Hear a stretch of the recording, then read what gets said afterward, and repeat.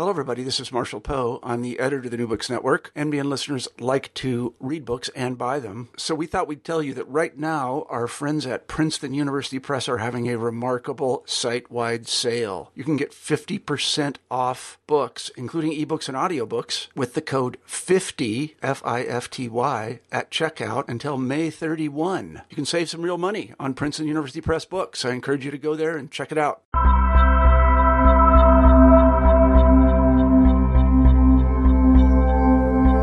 Welcome to another episode of New Books in Religion. I'm your host, Elliot Bizzano. For every program, we choose a new and exciting book and chat with the author. Today, I have the pleasure of speaking with Dr. Rick Strassman, Clinical Associate Professor of Psychiatry at the University of New Mexico, about his exciting book, DMT and the Soul of Prophecy, A New Science of Spiritual Revelation in the Hebrew Bible, published by Park Street Press in 2014. DMT and the Soul of Prophecy asks a number of provocative questions about drugs, consciousness, prophecy, and the Hebrew Bible, with attention to how a particular chemical can help us understand mystical experience. DMT, or dimethyltryptamine, is a molecule endogenous to several mammals, including humans, as well as the active psychedelic ingredient in a number of plant species around the world, most notably in the Amazonian brew called ayahuasca.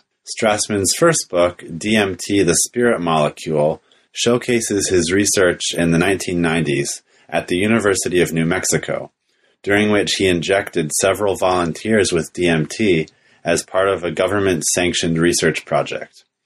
During the trials, volunteers experienced a number of similar phenomena, such as communication with other-than-human beings, out-of-body experiences, and geometrically complex closed-eye visuals. DMT and the Soul of Prophecy complements Strassman's first book, but it also stands on its own and gives enough context of his DMT research to make sense of his arguments about prophecy in the Hebrew Bible. This new monograph aims to further interpret the data from Strassman's experiments in the 90s by arguing that the notion of prophecy in the Hebrew Bible offers a compelling model for what happens in the DMT state. One might ask, then, if the Hebrew prophets were affected by DMT. Although it's not possible to know for sure, and Strassman doesn't claim that they were, he nonetheless draws significant parallels between DMT experiences and prophetic states in the Hebrew Bible. At the cross-section of biology, psychology, and religious studies, Strassman's monograph is sure to spark provocative conversations about the relationship between religion, drugs, and the politics of research. I hope you enjoy the interview, and without further ado, here's my conversation with Dr. Rick Strassman. Well, greetings, Rick. Thank you so much for joining us this morning. Well, thanks for having me on your podcast today. I appreciate it. Yeah, it's my pleasure, and I've been looking forward to chatting with you about your book for a long time now. And I was hoping we could first start off by you telling us a little bit about your educational background, any influential mentors you've had, and how you got interested in this topic of DMT and its relationship to prophecy in the Hebrew Bible. Well, I was born and raised in Southern California. Went to public schools from K through 12. And then I began my undergraduate training at Pomona College, one of the 5 Claremont colleges in Southern California. Then transferred to Stanford as a junior. Went to medical school at Albert Einstein College of Medicine in the Bronx. And then trained in general psychiatry at UC Davis in Sacramento. Took some extra clinical psychopharmacology training in a fellowship at UC San Diego. And then I relocated to Albuquerque to the University of New Mexico and worked under training funds for a few more years. Within the academic world, I've had a number of influential mentors. I suppose my English high school teacher was a real inspiration because he encouraged me to write and to think strange ideas and not really feel that constrained in the process. and some science, teachers in public schools were quite supportive of my intellect and my worldview. Encouraging scientific, experimentally based worldview. In college, I had a number of inspiring, teachers. One in particular was the instructor for a course on Indian Buddhism, which was quite eye-opening. I had a mentor and a friend in a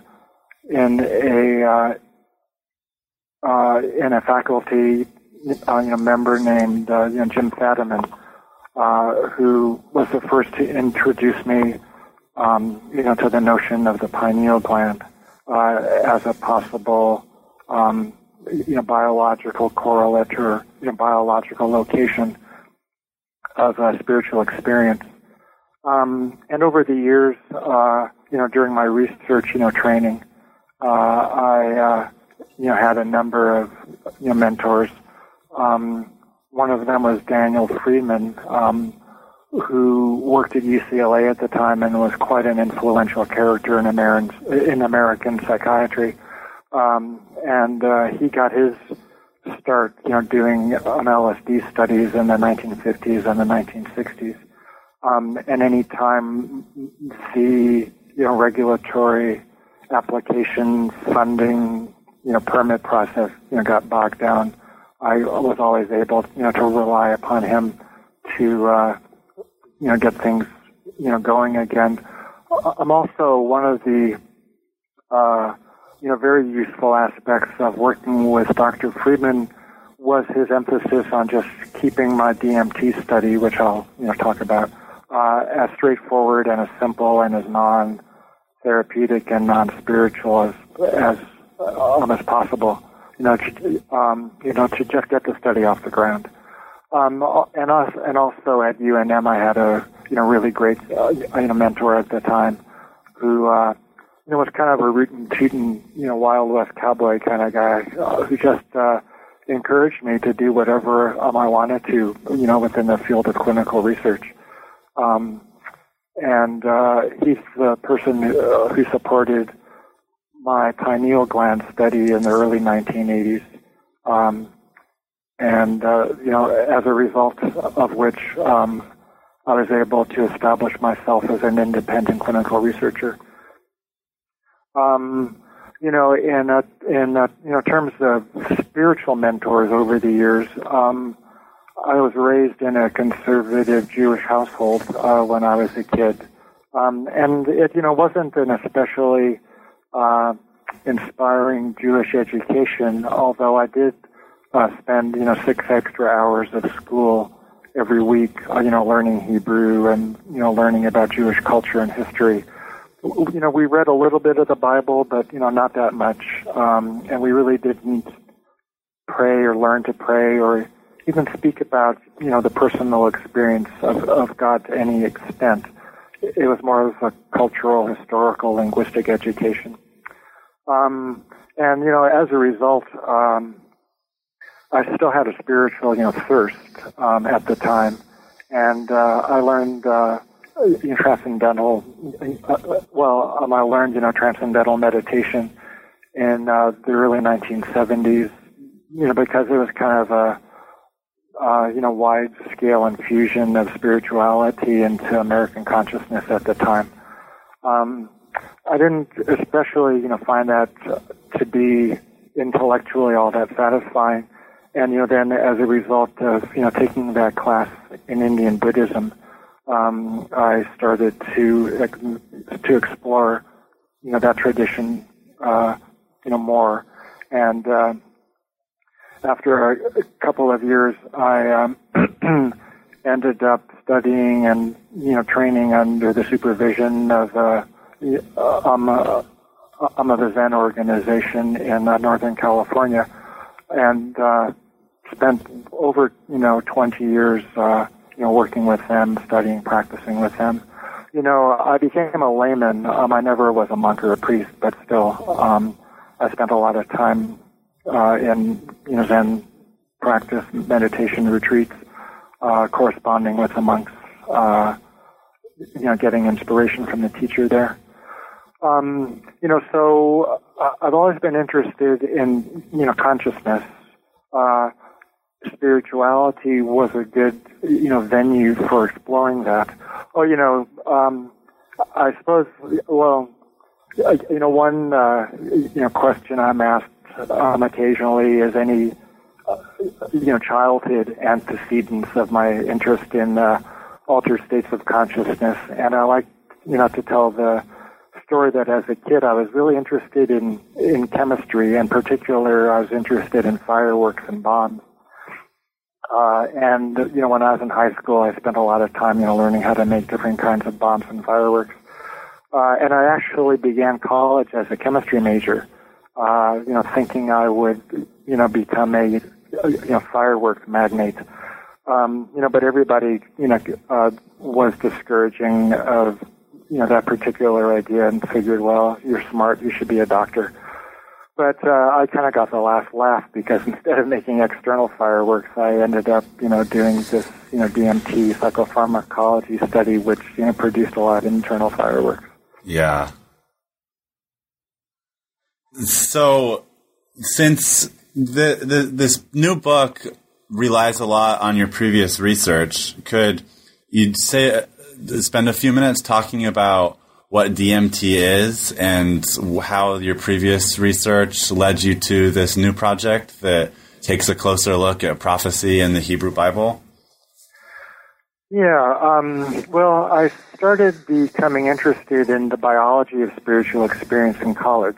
I was at Stanford and Pomona in the late 60s, early 70s, and, there was an influx of consciousness-altering technologies at that time, especially on the West Coast. And in particular, those were Eastern meditation practices and the psychedelic drugs. And I was really impressed with the overlap in descriptions between the experience of seasoned meditators and the descriptions of the psychedelic, drug state. So I began, even at that point, speculating that there must be some common biological denominator, like the activation of some kind of spiritual reflex, which was, the result of either particular mental practices or particular, chemical, alterations in brain chemistry.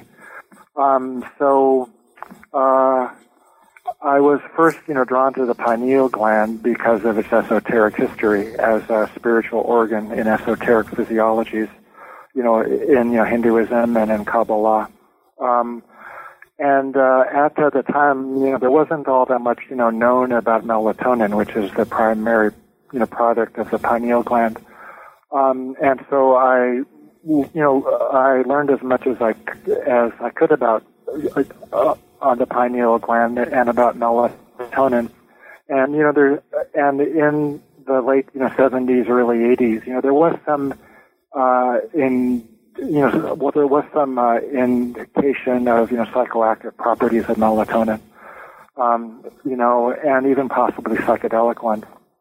So I embarked on a very comprehensive study of the, the psychopharmacology of melatonin in humans.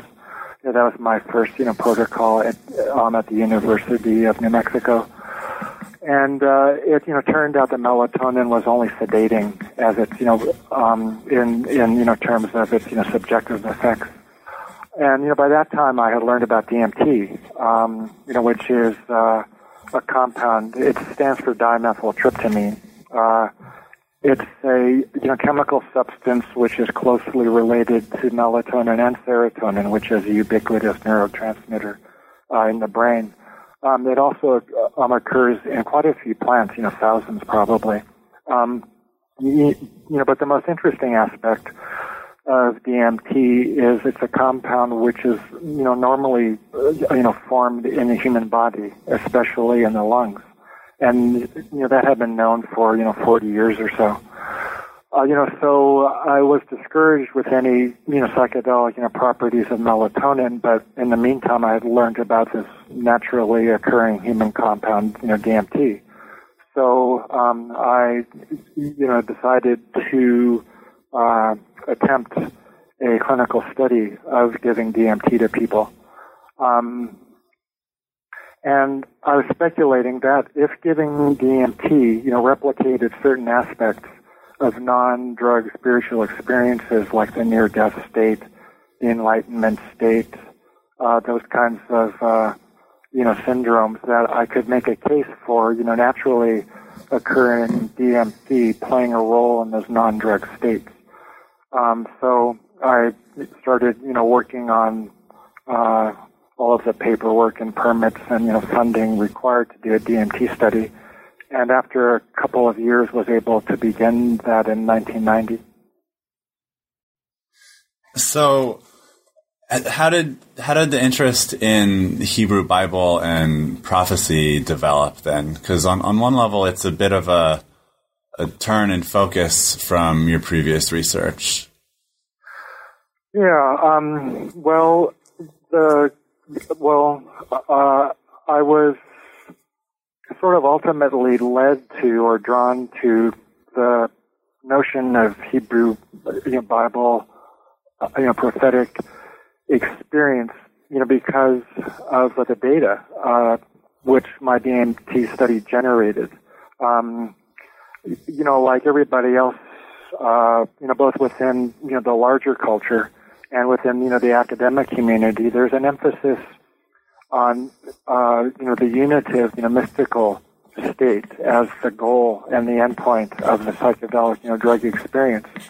And I think to a large extent, that is a result of the influence exerted by the East, by the Eastern religious mentality, or, the Eastern religious, mindset of enlightenment as, being the ultimate, goal of spiritual practice. And in the state of enlightenment, at least as I was, taught within the Zen, school, is a, formless state. It's a unitive state. There's no sense of self. There's no content. It's a, merging with or total identification with, the source of all being or existence. It's nonverbal. There's no content. It's ecstatic. And, so I was expecting those kinds of states to result from the DMT experience. And, and ironically, most of my volunteers also expected those, kinds of experiences too. Because, the vast majority were, practitioners of Eastern, meditation of, some sort or another. Or, Wicca, pagan, mystical kinds of, traditions. But instead of, the unitive, white light state of emptiness, the vast majority, experienced, highly interactive, state of consciousness. They maintain their sense of self. They interacted with the contents, which were, teeming in the DMT experience. They were able to recall in exquisite detail, the interactions that were taking place, within the DMT world. So that was, kind of, surprise, both to me and the volunteers. Of the nearly, 5 dozen volunteers in my study, only one of them had what might be called, typical or classical, formless, mystical enlightenment kind of experience. But the rest, described, states of extreme interaction and relatedness between themselves and the contents of the DMT state. And, rarely were the experiences, uniformly, blissful. They were, oftentimes, full of anxiety. And, they had to contend with that as well. So that was, one of the issues. is, that the states that the people described weren't consistent with the, with the unitive, Buddhist enlightenment kind of model. And, it's interesting as kind of a, side note, if you look at the larger culture of the, psychedelic, community, it's all kind of, oriented towards east, towards the east, toward the Eastern religious, model. If you go into a head shop, there's Buddhas, and there's Buddhist statues and iconographies. At the Burning Man, festival, the chilling out, tent is called the Zendo, which is, like a Buddhist meditation hall. So there's this infusion of Eastern religious, thought into both, the psychedelic, larger community and also the psychedelic, academic, research community as well. So another, issue, which ultimately, led me, to looking, within the Hebrew biblical, prophetic model, was the reality bases, of, people's experiences within my DMT study. Like all the models that I brought to bear on my project, proposed, the essential, non-reality or unreality of the states that, people have entered into. The psychopharmacology model would, posit, that the experiences, were your brain on drugs. The psychoanalytic model would propose it was the, visualization of unconscious, drives or impulses or conflicts. And even the Buddhist model, the Zen Buddhist model anyway, would, look at the visions as, detritus on the way, to the more, formless, states. But, one of the most striking elements of the DMT experience is the strong, sense of reality that, people come, back with. They describe the experience as being as real or even more real than everyday reality.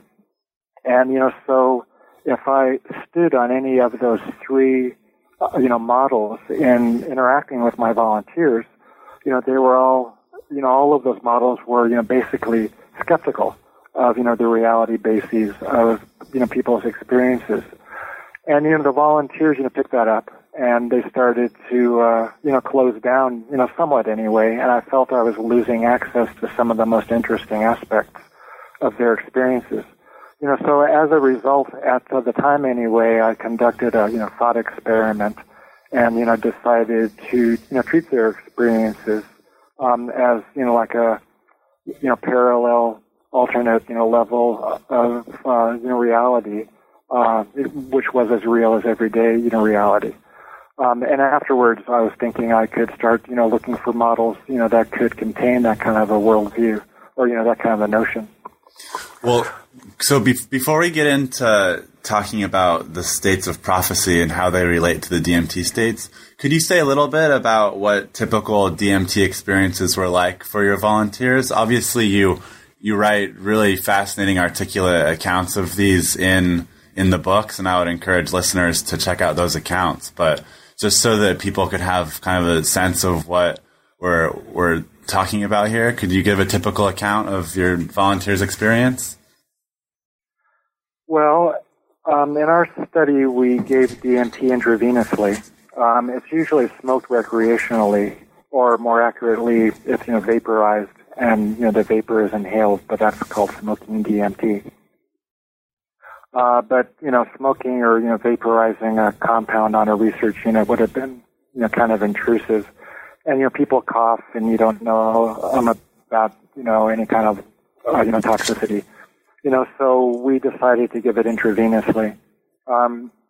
And we began the study in the early 1990s, and at the time, DMT wasn't that well known. So there were, nevertheless, a couple of our volunteers that had smoked DMT before, and, they described the speed of onset and the quality of the effect of the intravenous route to be comparable, or perhaps even slightly, more intense and more rapid than the smoked route. So a typical experience on a large dose of DMT given intravenously would be characterized by the effects beginning within a couple of heartbeats, actually. And the effects would peak maybe at the 1 to 2 minute point and start resolving at around 8 to 10 minutes or so. And then people would be pretty normal within a half hour or 40 minutes. But it was that first few minutes where all of the action was. What people would feel as the drug effects kicked in was an incredibly powerful experience that they refer to as a rush. And this was characterized by a feeling of intense acceleration and inner pressure, inner tension, some anxiety just because of the speed. And the room, if they had their eyes open or with their eyes closed, they would start to see the pixelation of the visual field, and then it would start to form rapidly morphing buzzing kaleidoscopic shapes of intense color, saturation, hues, and oftentimes there was a sound which accompanied the rush, kind of a high pitched kind of whining sound. And so the rush would culminate in what would take place in most people, being a separation of their consciousness from their body, and then their consciousness would enter into a world of light, and it would be a continuation of the kaleidoscopic display of rapidly, moving and morphing, buzzing, designs. But oftentimes, in the vast majority of cases, the kaleidoscopic, geometric patterns would coalesce into more, recognizable objects. And, those objects, could be, kind of recognizable, like plants and humanoid, reptilian, kinds of entities or beings. Sometimes, they were more abstract, like, furniture or statuary, insects, mechanical human hybrids, or even machines. And these beings were intelligent, they were aware. Oftentimes they expected the entry of the volunteer, and they began interacting with the volunteer. They could ask questions and be given answers. They would do things to the volunteers, somatically. They would exchange information or, provide information. They would reassure, they would guard, they might attack even. And the volunteer was completely helpless, more or less in the throes of this state. What was the expression in one of the Star Trek shows? Resistance was, was futile. But at the same time, you could negotiate, somewhat with them and, temper the intensity. So it all happened really quickly within the space of just a few minutes, but, almost uniformly, people would be quite surprised at the short amount of time that had actually passed in reality. They would, think, that the experience may have taken place over the space of a half hour, 15 minutes even, when it actually, just kind of unfolded over the space of a couple of minutes or so. And, they would then come down and, they would just be laying there on the hospital bed. You wouldn't really know what was going on.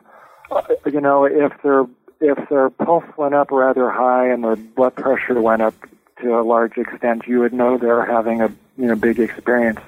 If there wasn't much going on from the cardiovascular point of view, you could assume that the experience wasn't quite as intense.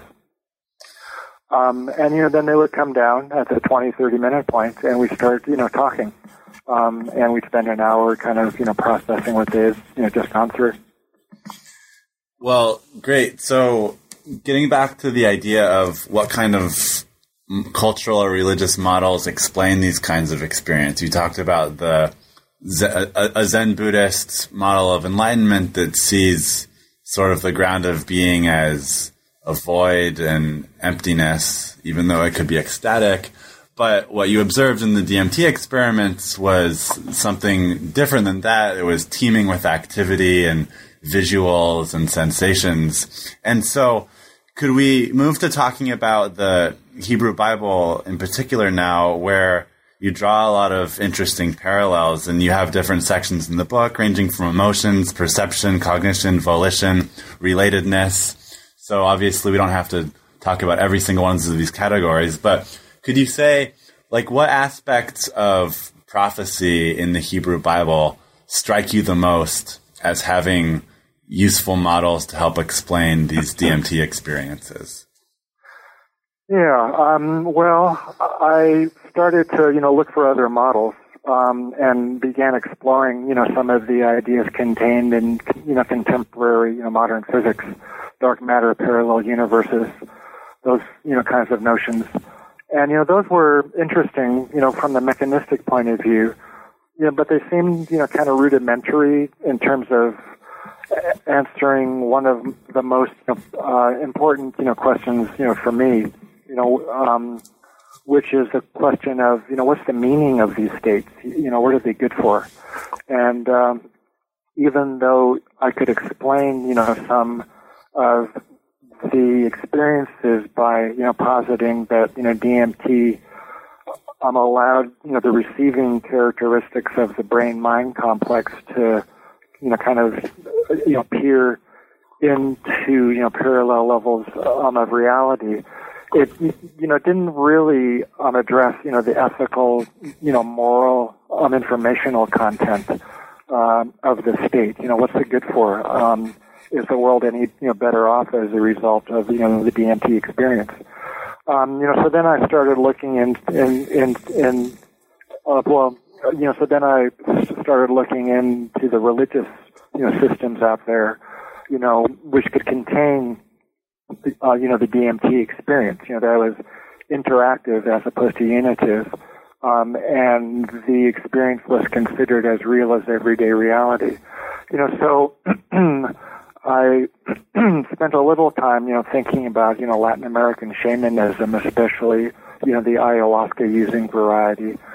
But another important element of, the Hebrew Bible is cultural, resonance, with the Western mind. And, one of the, drawbacks of, the shamanic model is it isn't especially, it isn't especially oriented, towards the one God. It does, take into account, the teeming quality of the state and its being as existentially, valid reality. But I think it's important if one is going, to develop a spiritual, model of the psychedelic, drug experience, that it comports with and resonates, with the Western, religious, sensibilities out there. Also, the, shamanic model, at least, that being, introduced, to the West is a bit ethically, morally challenged. And, obviously the church and other, religious institutions, have gone through and, continue going through their, fair share of, moral lapses. You would at least expect or, hope that any new model, wouldn't be a throwback or, like a regression in those areas. So I started to, think about the Bible. I was, kind of thrown, back in, some ways, to looking at the Hebrew Bible. As I mentioned earlier on, I was raised in a, Jewish, culture. But after I was bar mitzvahed, I stopped, thinking about, Judaism very much, and then spent, 20, 25 years studying and, practicing Zen. As a result, though, of, some of the writings that I was doing, relating the Zen experience, to the psychedelic one, especially within the context of the importance in American or, Western Buddhism, of, the psychedelic experience and getting, so many people interested in Buddhism. I started to kind of speak out about that. It's interesting. I began with my Buddhist practice at the monastery in, my early 20s, and quite a few of the monks, that were there also, were in their early 20s. And I kind of, did I performed an informal survey, every chance, that I got with every, with every one of the monks, asking them if they had, taken psychedelics, earlier on, and if it was important, to them in deciding to become a monk. And I would say in almost every case, that was the case, that they had, taken LSD and had gotten their first, glimpse of the possibility of an enlightened state and an enlightened way of being. And in, their cases, it prompted them, to become, monks. I would speak about these, things in spiritual, counseling over the 20, years of my affiliation with that community. And it was all okay if it was, done informally and off the radar. But, once I started my DMT study, started publishing, and then started to, raise that question, what is the relationship between, Buddhist practice and, the psychedelic, drug experience? It, got a little too, politicized, and those kinds of questions weren't welcome. And after a while, the Zen community and I parted ways. And, that kind of, in some ways, the silver lining, was that it, gave me an excuse to begin re-exploring, to re-explore my old roots, as it were. Both for, for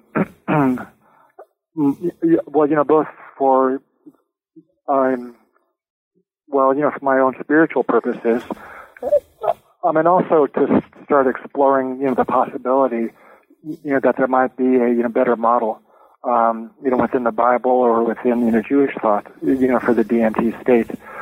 So, I started to, read the Bible, retaught myself, biblical Hebrew, started reading the, medieval Jewish, commentators, without which it's almost impossible to, understand, what the text is actually saying. And over time, the notion of a prophetic state of consciousness began dawning on me.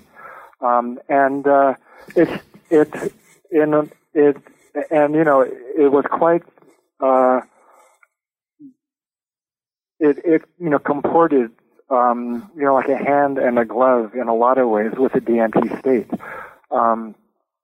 And I suppose I ought to maybe take a few minutes, to describe, my definition of, prophecy. Sure. Because in, the contemporary parlance, most people think of it as predicting or foretelling. But I expand, the definition within the context of the Hebrew Bible and use it, to describe any spiritual experience which takes place in any figure, in the text. So this could be any vision, any voices, any out-of-body experience, any state of great inspiration, any communication or apprehension of, God or his angels. Sometimes, there might be foretelling and predicting, but it isn't, necessary for the definition. And it, could occur in, non-canonical individuals too. It wouldn't, necessarily have to occur in Isaiah or Ezekiel or Moses. Like Hagar, for example, she was, Sarah's maidservant, and she experienced, some extremely, prophetic states of interacting with and communicating with, God's angels. If you use a more expanded, definition of the prophetic state, it opens up a whole avenue or a whole, world of experience. And if you look at those experiences, they're quite, similar, to the DMT state. They're teeming with content. They're more real than real. There's interactions, there's information exchanged. Well, I started off with comparing, the phenomenology of the two states. And I used, the DMT state as the benchmark and that, investigation. And in the DMT, study, I, developed specific, categories, for the content. Perceptual categories, emotional ones, physical, kinds of effects, volitional effects, those kinds of things, cognitive changes. So then I started going through, the Hebrew Bible quite carefully, and I would bin examples of, perceptual effects or, cognitive effects, in order to make a, side-by-side comparison of the DMT and prophetic states. And it was quite striking the degree of overlap and similarity, especially within, the perceptual and, specifically, the visual effects. But across the whole, range of categories, the emotional effects of fear, anxiety, ecstasy would occur occasionally, but not very often in the prophetic state. The perceptual effects, the colors were quite comparable. The images, spinning globes, spinning wheels, animals, plants, trees, humanoids in particular in the Bible, the angelic beings, wings and eyes, the colors, the movement. The sounds would be quite similar, the rushing of the waters in Ezekiel would be comparable to the kind of, rushing sounds that people would hear in the beginning of, the DMT state. The out-of-body, the movement through space would occur in, both the DMT and prophetic state. There'd be, hot and cold feelings in the body, which occur in both states. So it was quite striking, the degree of, phenomenological overlap. And as I started comparing the two states more carefully, they seemed like, they were hand in glove, but I thought, well, they aren't quite hand in glove. There's, something missing here. What, started, to appear, was the notion of relatedness and, the interaction between the beings or the state and the experiencer. So I, then developed a, new category of, what I called relatedness, which would, take into account the interactions. And, so then it became, clearer, why the prophetic state, seemed, somehow more, fulsome and superior, to that of, the DMT state. The DMT volunteers were kind of stunned by their experience, and they couldn't quite interact quite as much or in the kind of, way that they wanted to. They were caught off guard. They were overwhelmed. It was completely unexpected. And when you read the Bible, oftentimes, the individual experiencing a prophetic state is able to interact, a lot more, kind of comprehensively, with the beings. They're able to ask questions. It's a, more prolonged interaction. And it also, helped me understand, some of the more, complex interactions, which would, take place in the DMT experience, but weren't quite, that well articulated by the volunteers. For example, things like being attacked or being healed or being guarded or being instructed. And, so it was especially within the, area of instruction, which started to, really, make the prophetic state stand out as compared to, the DMT one. Because the major,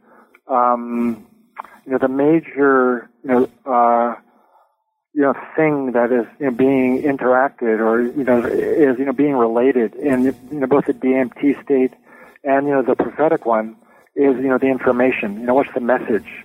And if you look at the text, there's a prophetic message.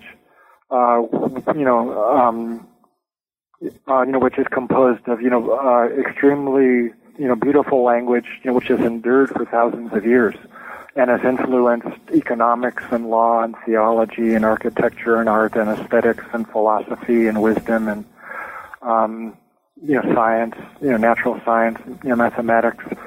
And if you look at, the message of the DMT state, or even, the psychedelic state in general, it isn't especially verbal. I have a friend and colleague at UC Santa Cruz, his name is Dr. Ralph Abraham, and he has studied the mathematics of vibration for decades, and he became inspired, to look at that field of mathematics as a result of his, DMT experiences, which he's quite, comfortable talking about.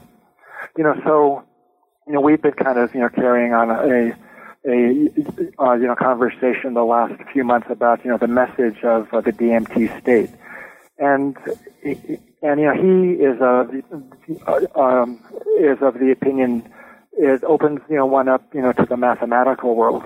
But still, it isn't verbal, especially. There isn't like a teaching, which comes, from the world of mathematics. It is information, but it isn't, necessarily ethical or, moral, wisdom, which is, at least potentially able, to enhance one's understanding of the deity and enhance, one's, relationships, with the outside world, either other people, or the environment. So I still think, that the DMT state and, the psychedelic state isn't especially, verbal. It's aesthetic. It could be mathematical. But if you look at, the prophetic state, it's highly verbal. And, so as a result of, that dawning, of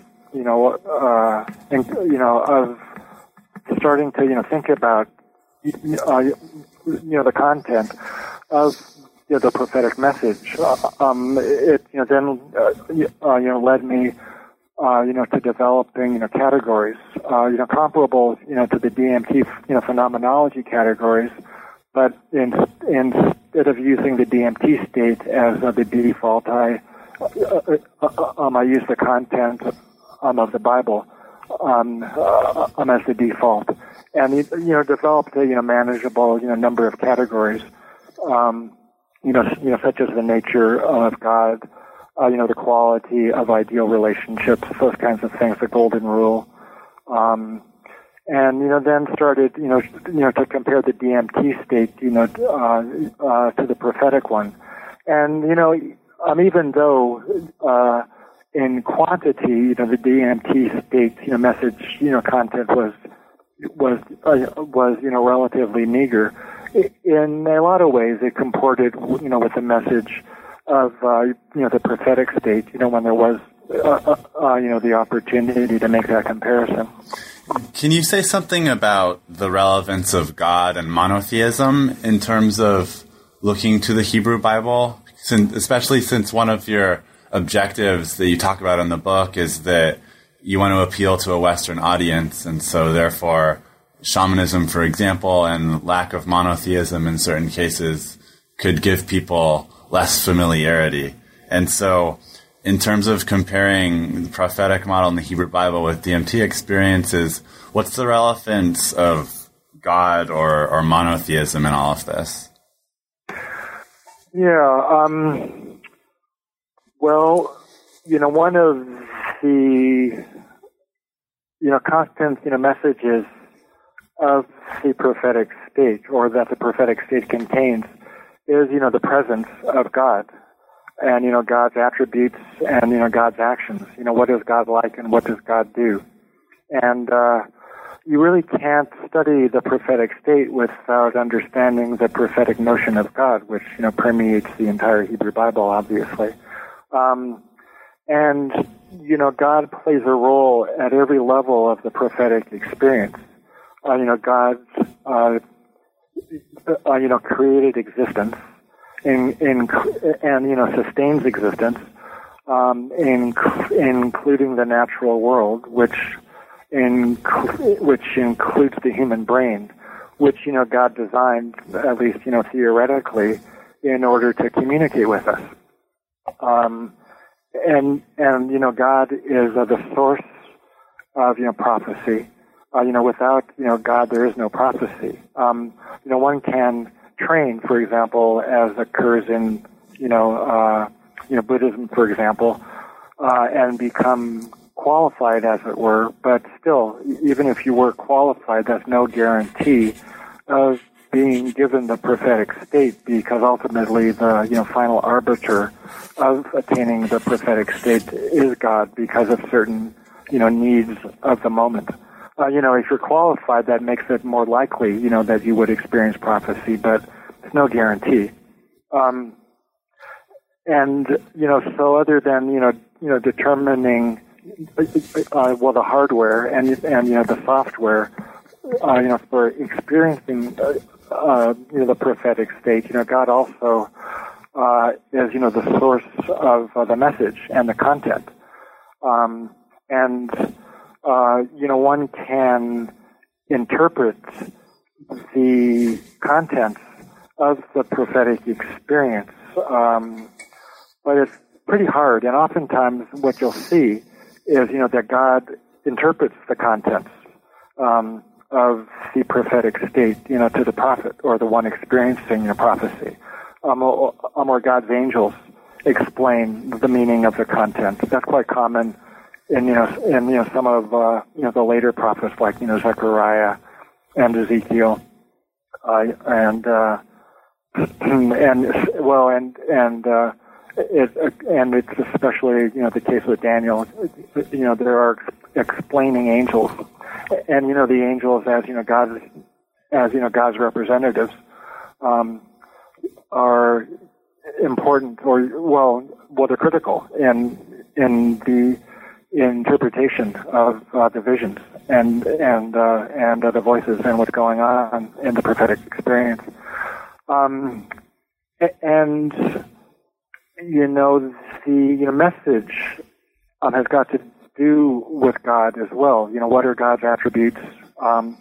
Being compassionate, being wise, being existent, being alive, those kinds of things. And when you understand God's attributes, then you emulate, those in your everyday interactions, which are, represented in the, legal codes and, moral and ethical, precepts, which are laid down. So, it isn't that one becomes, it isn't in the prophetic, world or worldview that one becomes, one with God, but, the goal is to communicate with God. And as a result thereof, you learn about, what God is and what, the expectations are to become, God-like in your everyday life. Yeah, thanks for that description. And so, coming back to this idea of categories, which you talk about when you talk about God as well, and how you're choosing to use different types of gendered or gender-neutral pronouns when you're speaking to your audience. Could you also say something about how important are categories and terminology when talking about this genre of quote-unquote drugs, which you've referred to as psychedelics? Sometimes we hear entheogens or hallucinogens or sacraments. There's so many different words people can use to describe these things. Could you say something on what you think about how important terminology is and how people might react differently depending on the language we use to describe these things? Well, that's a very important issue. So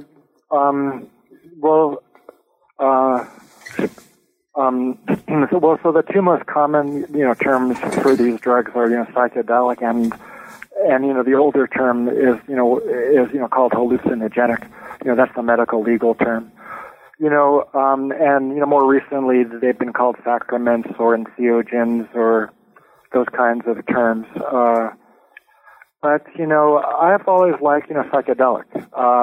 It means mind disclosing or mind, manifesting. And I think it's able to capture, like all of the elements of the state. Because, oftentimes there aren't hallucinations. So that kind of disqualifies, the term hallucinogen. The term entheogen, it presupposes a belief in divinity, which not everybody shares, and also a particular state of consciousness, which not everybody attains. So I think the idea of, psychedelic or mind manifesting or mind disclosing is the most generic. It can contain ecstatic experiences or terrifying ones. It can contain bland, banal, completely empty kinds of states. A lot of people are unhappy with the word, psychedelic, because of all of the, cultural baggage, but there are plenty of important, words which contain a lot of baggage, like love and God and peace and those kinds of things, which, have been misused and abused over the millennia, but, still, that hasn't, made them any less important or accurate. So, I've, worked hard to maintain and, kind of revivify the term, psychedelic. So continuing on this note of how using words is helpful for various purposes of communication or teaching people. So as you know from our previous conversations, I'm currently teaching a course entitled Religion, Drugs, and Culture. And so do you have any reflections you'd like to share on how your recent book might be useful in a college classroom or in another type of teaching atmosphere, and what kinds of experience or advice you have to share about that? I'd like to. Speaking of, terminology, one of your questions, that you sent me, last night, was the one of, referring to God as an it, as opposed to a he or a she. Yeah. So maybe we could touch upon, that for like a minute or so. Yes, certainly. And I'll just emphasize, I think that that's relevant to appealing to various cultural sensibilities too, because like you said, the term entheogen could be problematic or off-putting for some people who might be interested in something like mysticism or spirituality, but not so much in the idea of God. So I think it's really useful in your book how you problematize this word God that we have our ideas of, and even when you do things seemingly simple like change around a pronoun, it really challenges our conceptualization. Yeah, I mean, I started off, with my translating of the text, to myself anyway, from the biblical Hebrew. I was uncomfortable with calling God a he. But I was also uncomfortable with calling God a she because, God has no genitals, it's got, no chromosomes or genes. And it's kind of complicated within the context of, within Hebrew because there isn't any, gendered, third person, pronoun. It could be it or it could be he. Or it can also be she. And every example of the third person pronoun for God was he, but it also could be it, because there is no it in, Hebrew. It's either she or he. For example, the day is a male, it's a masculine noun, but you'd never say, if you're referring, to the day's, weather, you don't say his weather. You say its weather. So I experimented with, replacing every instance of he, which was referring, to God, with it. Capitalized it, of course. But, that didn't seem quite kosher, so to speak, either, because, if you're being spoken to or speaking to, something, you're not speaking to it. It isn't really speaking. It's more comfortable. It's more, compatible with everyday, parlance or, thinking to be speaking, to a person, or, to an animal, let's say. In which case it had to be either he or she. So I then, decided to look a little more carefully at, the gendering of, references to God. God is called, king in the Bible, not queen. He's called a warrior as opposed to being called a, warrioress. So all of the examples of any gendering, of, nouns referring to God were always in the masculine sense. So, I kind of, bit the bullet, and, when I decided to, gender the pronoun, I, decided, to go with he. And, that isn't because I think of, God as a man or as a male, but, that was, just a convention in the text. But at other times, it really didn't, seem appropriate, to limit, God to a, gendered, pronoun. Like when you're speaking of, God as being everywhere and omnipresent, omnipotent, and aware of everything, timeless, spaceless, you really can't, to discuss or to describe, God as, being everywhere, as, he is everywhere, makes no sense. It's just too, mind-boggling. So in cases like that, I, decided, to defer to the it. So in, cases where, the text is, describing, God's, being everywhere, I would translate it as it is everywhere. So, in my translations of the verses, I, try to, keep a balance, between the more personal qualities of God and the more impersonal ones, by, choosing my pronouns carefully. Yeah, and I think you explain that well in the book, and I also think it works well didactically because it brings attention to the idea of the English isn't the language we're working with, and you explore various Hebrew roots, and that helps bring things to light. So I think it's a helpful tactic that you take in that regard. So in terms of how this text might be used in teaching contexts, could you say something about that? Again, whether we're thinking in terms of higher education or workshops or study circles or something like that. In a broad sense. Yeah, well, I think there is, the academic approach, and there's the more experiential approach, and, to the extent that, those overlap, that would be worth, exploring too. I think from the academic point of view, I haven't thought that much about this question because it hasn't come up before. But I think within academics, within, the university, within the context of, clinical spirituality research, which is taking place at a number of academic centers around the world, there's this emphasis on the unitive mystical state as the benchmark, the goal of spiritual experience in general, and also within, the psychedelic community.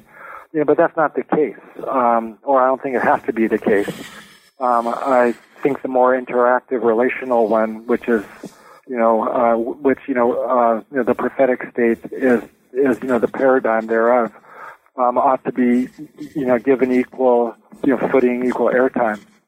I think, the emphasis on the mystical unitive state has got to do with the, what they call the embarrassing stigmata of, prophecy, which, relate, to the existence of an external God who has, certain qualities and expectations, for us as people. You can kind of, sidestep that stuff when you're kind of, merging with the light, and then you come out and you can kind of make it up as you go along. Which I'm kind of, I'm, caricaturing, the psychedelic, mindset, but I think to a large extent, that's the case. Like if it's all one, it's all one, so, nothing really matters. As long as you, maintain a certain equanimity. So I think it could, the ideas contained in the book could kind of, in a way, give more life to the study of the Bible. I spend a fair amount of time describing, the medieval metaphysics, which, the philosophers of that day and age, developed to understand the prophetic experience. And, one of them is, or, one of, their, concepts is, the balance between, the rational faculty and the imaginative, faculty. And if you look at, the paucity of information that comes, from the psychedelic, drug state, you can look at those compounds or those, substances as, solely stimulating, the imaginative faculty without much of a corresponding, influence on the rational faculty. It seems if you want to increase the informational, content of the DMT and other psychedelic states, one can work on the rational faculty through study, and in particular the study of the paradigmatic interactive, prophetic text. And also when you're looking at people who want to understand the Bible at a more experiential level, who are already familiar with the text. In other words, they've got, well-developed, rational faculties. The state of mind out of which, the text emerged, shares, certain imaginative, features, with the psychedelic one. So you could, conceive of stimulating the imaginative, faculty with these compounds, in order to, kind of re-enter or enter into the state, which, shares certain, qualities, with the prophetic one. But still, I'm not answering your question about its, relevance, let's, say to undergraduate, religious studies classes. Well, I think you do to a degree in the sense that interdisciplinarity is really important in thinking about, things like psychedelic drug use and reading the Bible, which a lot of people might not see a natural connection in. Drawing attention to it can raise interesting questions about natural science and social scientific research and theology. So I could at least take away a few instructive points of what you've just said. Well, and I think also, there's this whole, discipline which is called, neurotheology, which is being employed to understand spiritual experience. And its fundamental tenet is that the brain responds to certain stimuli with a state of mind or a brain state that is only later called spiritual. In other words, if you're looking at how neurotheology could explain the prophetic state, it would be that as a result of prayer or fasting, that the brain generates the impression of communicating with God. So that's what I call the bottom up kind of model. And the term I've coined to describe the top-down model is theoneurology, which provides a more God-oriented approach to at least the prophetic subtype of spiritual experience. And in that model, I propose that God communicates with humans through the through the aegis of the brain, as opposed to the brain generating the impression of that communication taking place. So, I don't think they are necessarily in conflict. One isn't necessarily intended to replace the other.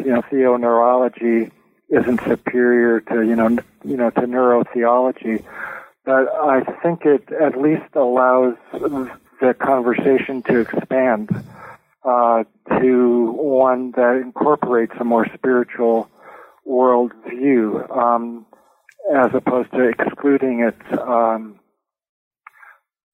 for the sake of a purely brain-oriented one.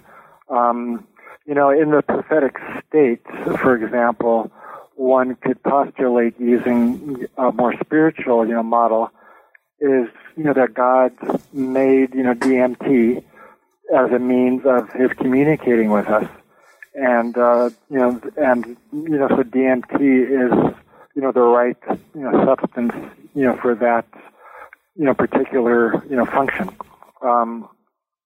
And in the prophetic state, if indeed it is mediated by God, then God's overflow or the spiritual or the spiritual efflux, as the medievalists describe it, would stimulate one's production of naturally occurring DMT, and that would be involved in mediating the contents of the state, and then as a result of the rational faculty being equally stimulated, one can then interpret those.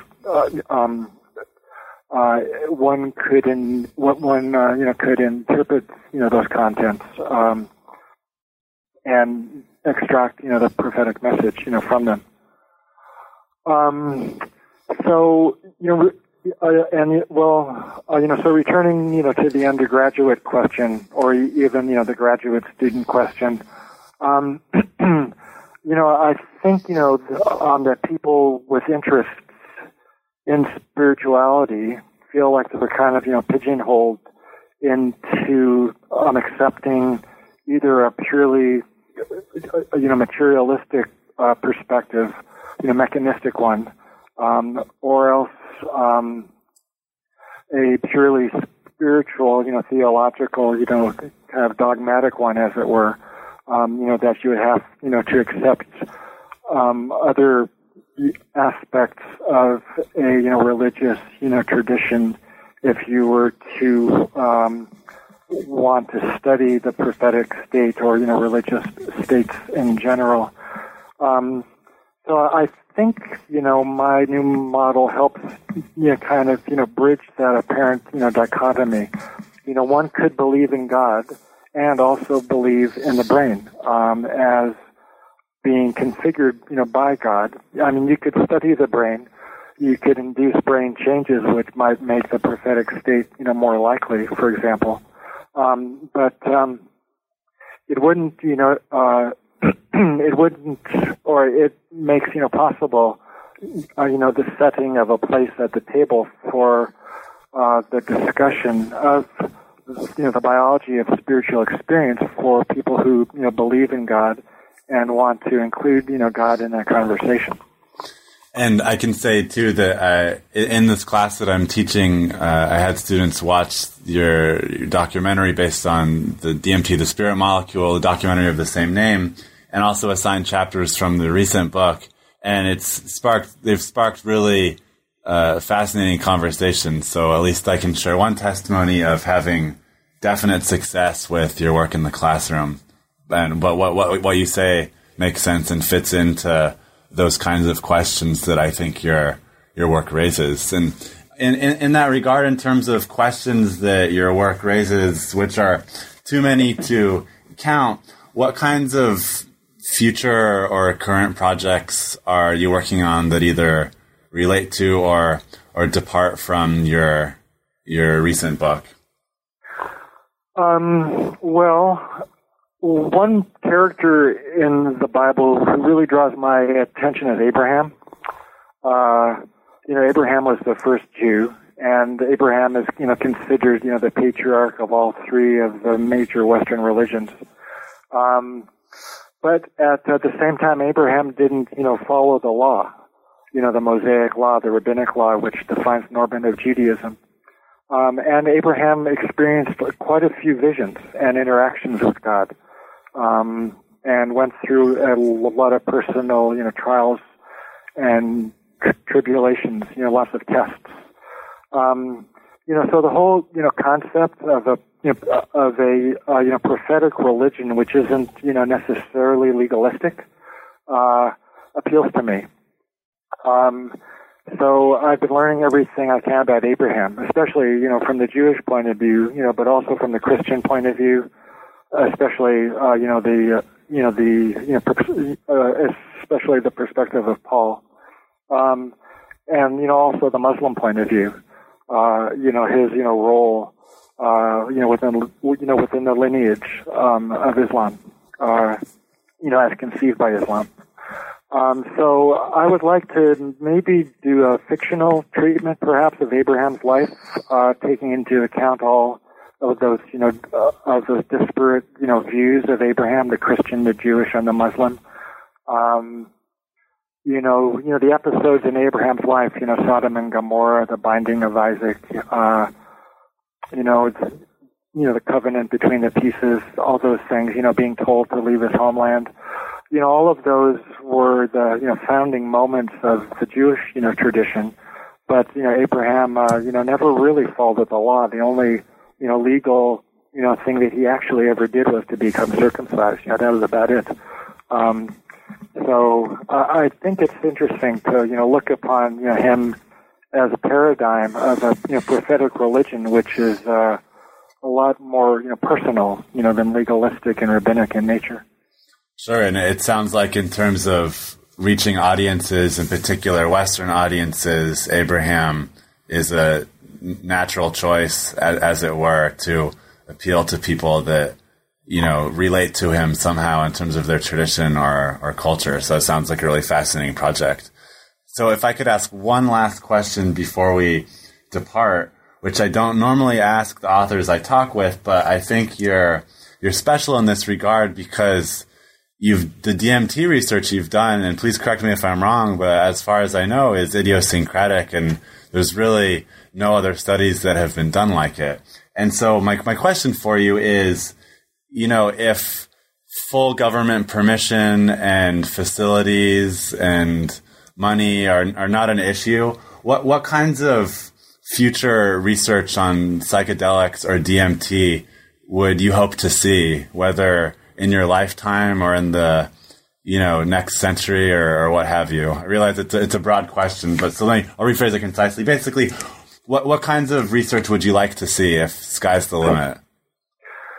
Yeah, well, speaking of DMT studies, there was a German DMT study which was published in 2005 or 2007, and it actually came out in an English language journal. Yeah, it was an interesting study. They compared a continuous infusion of DMT with a continuous infusion of ketamine for maybe 2 hours, 3 hours.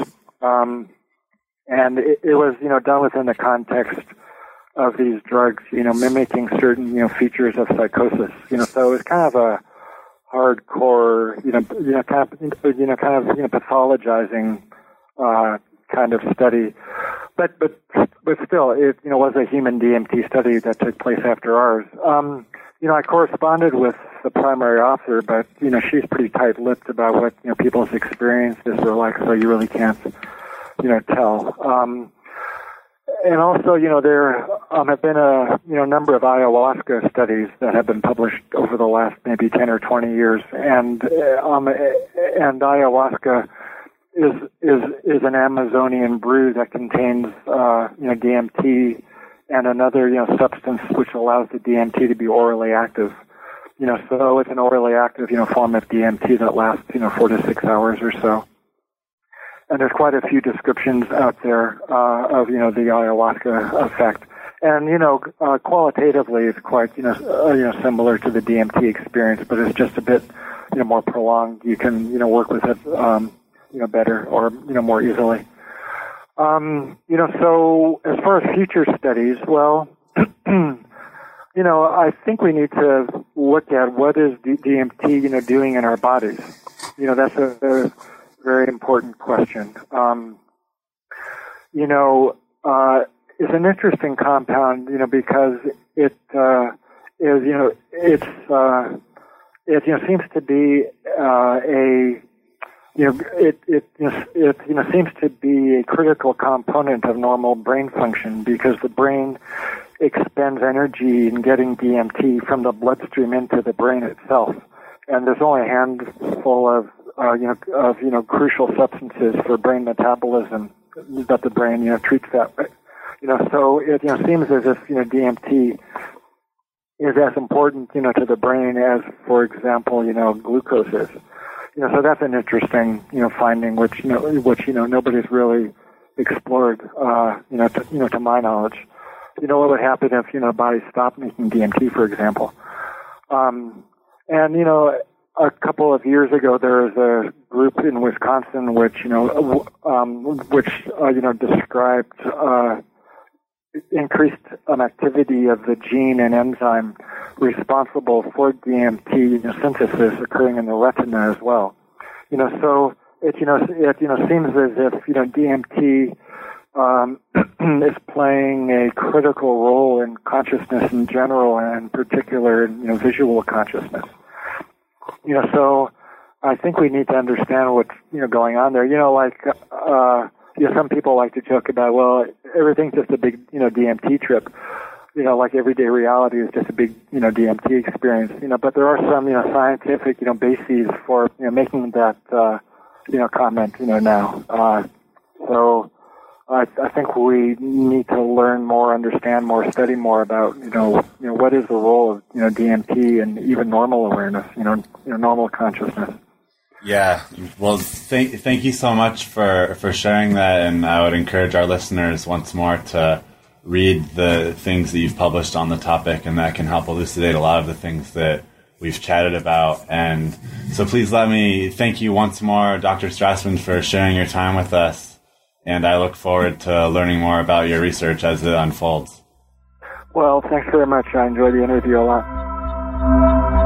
That was my conversation with Dr. Rick Strassman, Clinical Associate Professor of Psychiatry at the University of New Mexico, about his exciting book, DMT and the Soul of Prophecy, A New Science of Spiritual Revelation in the Hebrew Bible, published by Park Street Press in 2014. Thanks for listening.